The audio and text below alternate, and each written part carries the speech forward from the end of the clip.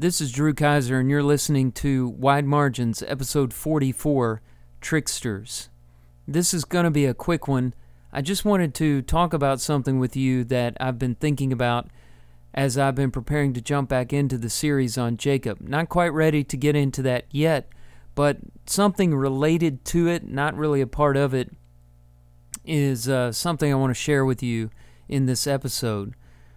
I've been trying to figure Jacob out and just think about his place in Bible history and really how he relates to Christ. And I found one way to think about him that's a little bit different, that has been suggested by folklore throughout the world in several different points of history across different cultures and civilizations. It's this character in folklore that you see popping up in all kinds of places called the trickster. Tricksters come in many different shapes and forms.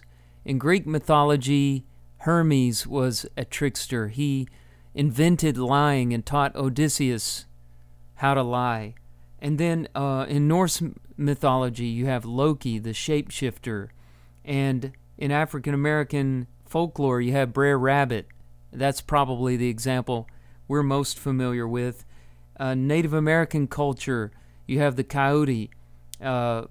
Sometimes these guys are heroes, sometimes they're anti-heroes, sometimes they come off seeming very clever, sometimes they're the ones that get tricked. It reminds me a lot of Jacob, and I wonder if Jacob is being echoed in all of these myths and legends in some way. It's just very interesting that you find them, and I've only just named a few examples. There's so many more that I could talk about. Jacob, as you know, is named deceiver or supplanter. That's what his name Jacob means, and he proved worthy of that name so many times, especially early in his life. Prior to his wrestling with the angel overnight, he tricked his brother out of his birthright with a bowl of stew. He tricked his father into blessing him over his brother by dressing up as Esau. He tried to trick his father-in-law Laban. His father-in-law Laban tricked him. There's all this trickery going on between Rebekah and Jacob and Laban and Leah and Rachel. It's just one deceit after another. Where does all of this come from? Well, it obviously comes from a very bad place in our hearts, and it's something we need to overcome because the Bible encourages us to be honest and sincere people and people of truth, and that's what we work towards. And you see the arc of Jacob's life getting closer and closer to that as he leaves his bargaining, negotiating, cheating ways behind and becomes a truer person, even getting this new identity from God. Israel, he strives over Jacob, the deceiver, supplanter. Another thought that I had is, I'm afraid sometimes people get the idea that the gospel is just some kind of divine sleight of hand, some trick, something where God is trying to pull the wool over our eyes. And I know that is a temptation for human beings to think, because that's exactly what the disciples seemed to think at first when the gospel was unfolding before their eyes. On the night of Jesus' arrest, you have Judas betraying Jesus. Now, why did he do that? We're never told exactly why. On the surface, it seems to have been motivated by money. Maybe that's the case. But 30 pieces of silver just doesn't seem worth becoming the most notorious person who ever lived. Judas may have had in mind that Jesus was not getting the job done.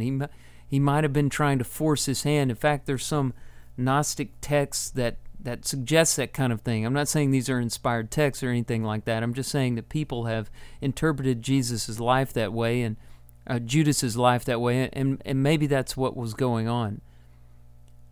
All we do know is that after he saw that things did not play out however he thought they might, he went out and he hanged himself instead of dealing with the fallout. And the rest of the disciples too, according to Matthew 26, all deserted him at his arrest and fled the scene. John and Peter come back, but Peter, while warming his hands by the fire outside the place where Jesus was undergoing his trials before the Sanhedrin, this person recognized him, and he denied even knowing Christ 3 times, in fact.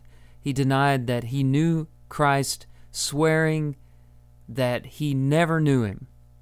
That, of course, was something Peter came to regret. But in the moment, you wonder if Peter and the other disciples, at least a few of them, maybe all of them at some point, wondered, were we the victims of some cruel joke? Was Jesus really not the Son of God? Jesus, by the way, had told them what was going to happen. He said, I will suffer. This is when Peter broke in and said, rebuked him for saying these things. He said, this isn't, you can't let this happen. And Jesus said, get behind me, Satan.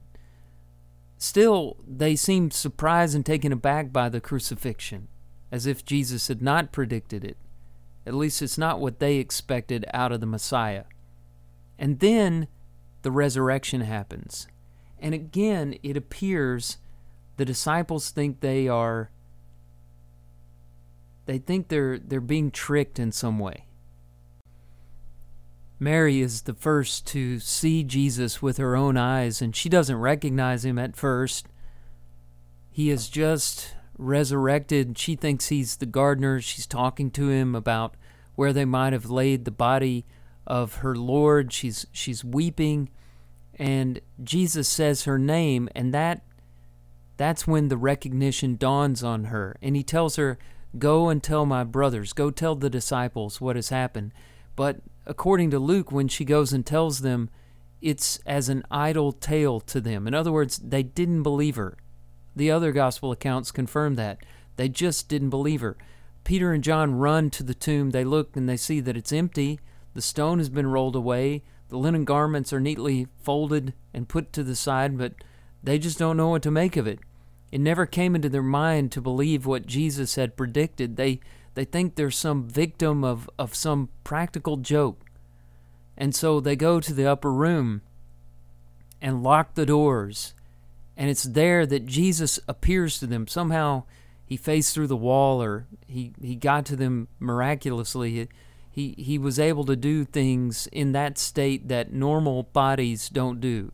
And in his resurrection body, he appeared to them and said, peace be with you. And they all got a chance to be with him, except Thomas. Thomas wasn't there.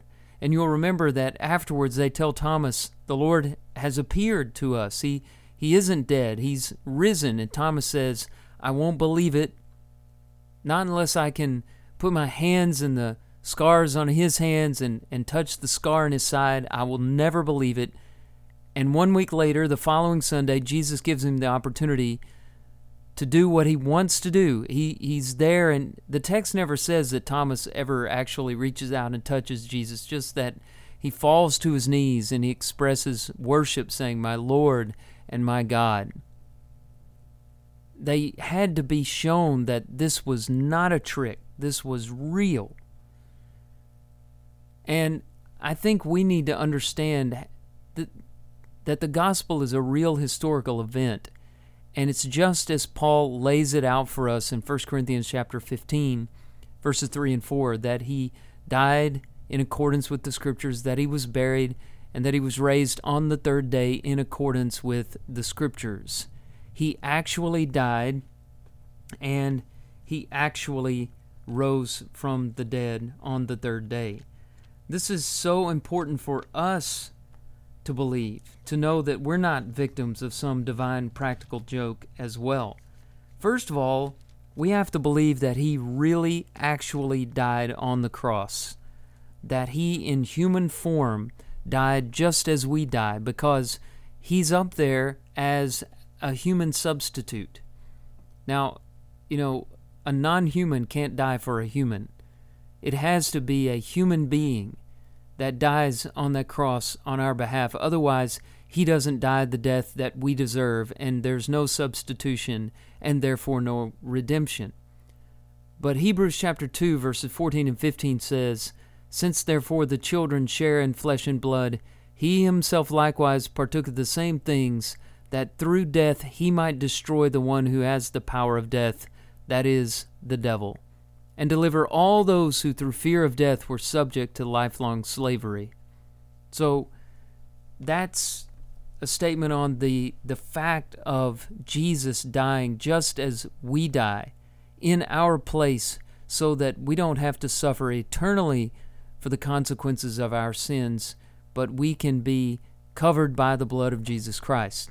It's also absolutely essential that we believe that he rose from the dead, and that his resurrection is symbolic or suggestive of our future resurrection when he returns.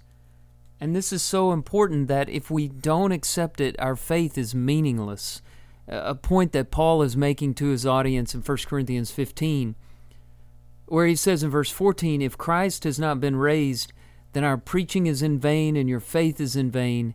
We are even found to be misrepresenting God, because we testified about God that he raised Christ, whom he did not raise, if it is true that the dead are not raised. For if the dead are not raised, not even Christ has been raised. And if Christ has not been raised, your faith is futile and you are still in your sins. Then those also who have fallen asleep in Christ have perished. If in Christ we have hope in this life only, we are of all people most to be pitied." Another translation says, "We are most miserable." And that's really the truth. If we don't buy into the resurrection, we've had a joke played on us. This is some cosmic sleight of hand, not the truth. And what is religion for? What is Christian faith for if it's not for the death, burial, and resurrection of Jesus Christ? The resurrection of Christ is the basis for our hope in our own resurrection. Paul continues in verse 20 saying that Christ has been raised from the dead, and then he calls him the first fruits of those who have fallen asleep. First fruits were the beginnings of the harvest. And the idea was, at that time, when the harvest begins, the first fruits are symbols of more of the same to come. So Christ's resurrection works like that. He is the first to rise from the dead, never to die again. And his resurrection is a sign of more to come. When he returns, we too will rise from the dead. And that's our hope, but we don't have it unless Jesus really did come out of that tomb the third day. Paul's faith, and mine, and I'm sure yours too, is that he actually did. So it's essential that we proclaim it, that we continue to proclaim it, and that we insist on its truth. To make the proclamation that Paul made in 1 Timothy chapter 3, verse 16, where he calls the mystery of godliness this: "He was manifested in the flesh, vindicated by the Spirit, seen by angels, proclaimed among the nations, believed on in the world, taken up in glory." I don't know if these thoughts are very helpful with the Jacob story. It gives us a good contrast between Jacob in his deceitful stage and Jesus. Whereas Jacob was playing tricks, he wasn't who he claimed to be. He disguised himself and did all of these things to deceive people. Christ, on the other hand, was exactly who he claimed to be. He said he was the Son of God, and then he proved it. He said he would die, and he died. He said he would come out of the tomb the third day, and he did. And it's because of that that we have hope. If God had sent some trickster to play with man and subvert societal norms and satirize things and just show us how clever he was, we might have been entertained, we might have been changed, we might have been angered and frustrated, but we certainly would have no hope. I end a lot of these episodes with a reading of some kind, And I referred to the Native American folklore that involves the coyote trickster, and he's an interesting character. Gary Snyder, the poet, talked about him in one article where he said that the coyote trickster is in a lot of Native American myths, and there are several widely differing interpretations of what he might be.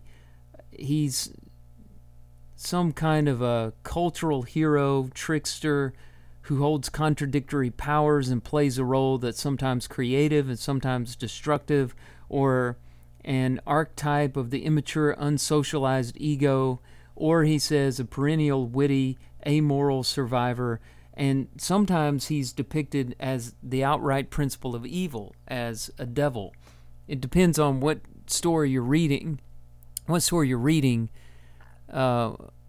to what the coyote represents in the Native American folklore. He's a really interesting character, and if you read some of the stories, you'll find yourself visualizing him in different ways.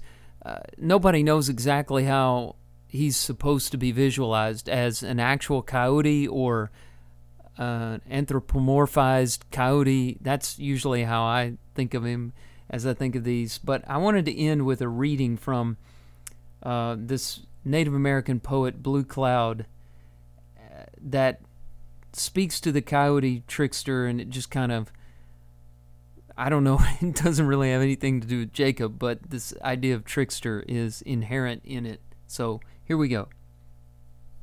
Coyote, coyote, please tell me, what is a shaman? A shaman I don't know anything about. I'm a doctor myself. When I use medicine, it's between me, my patient, and the creation. Coyote, coyote, please tell me, what is power? It is said that power is the ability to start your chainsaw with one pull. Coyote, coyote, please tell me, what is magic? Magic is the first taste of ripe strawberries, and magic is a child dancing in a summer's rain.